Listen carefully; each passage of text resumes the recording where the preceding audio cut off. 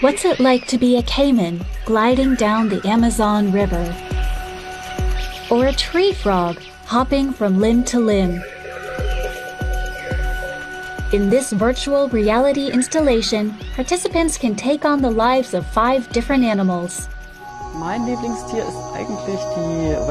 My favorite animal is the vampire bat. It's so cuddly.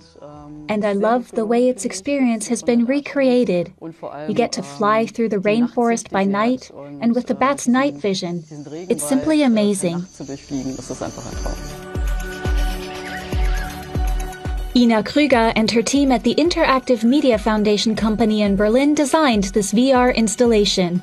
They recreated 400 hectares of Brazil's Tumucumaque National Park in the Amazon rainforest. The whole project took over a year. 7,500 plants alone had to be individually drawn and programmed. The installation is now touring museums around the world.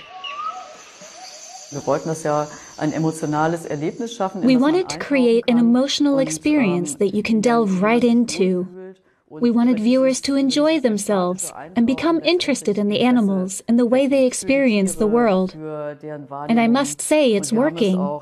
We've had lots of people asking us, is it really true that the poison dart frog sees those crazy colors at dusk? How did you find that out? Where can we learn more?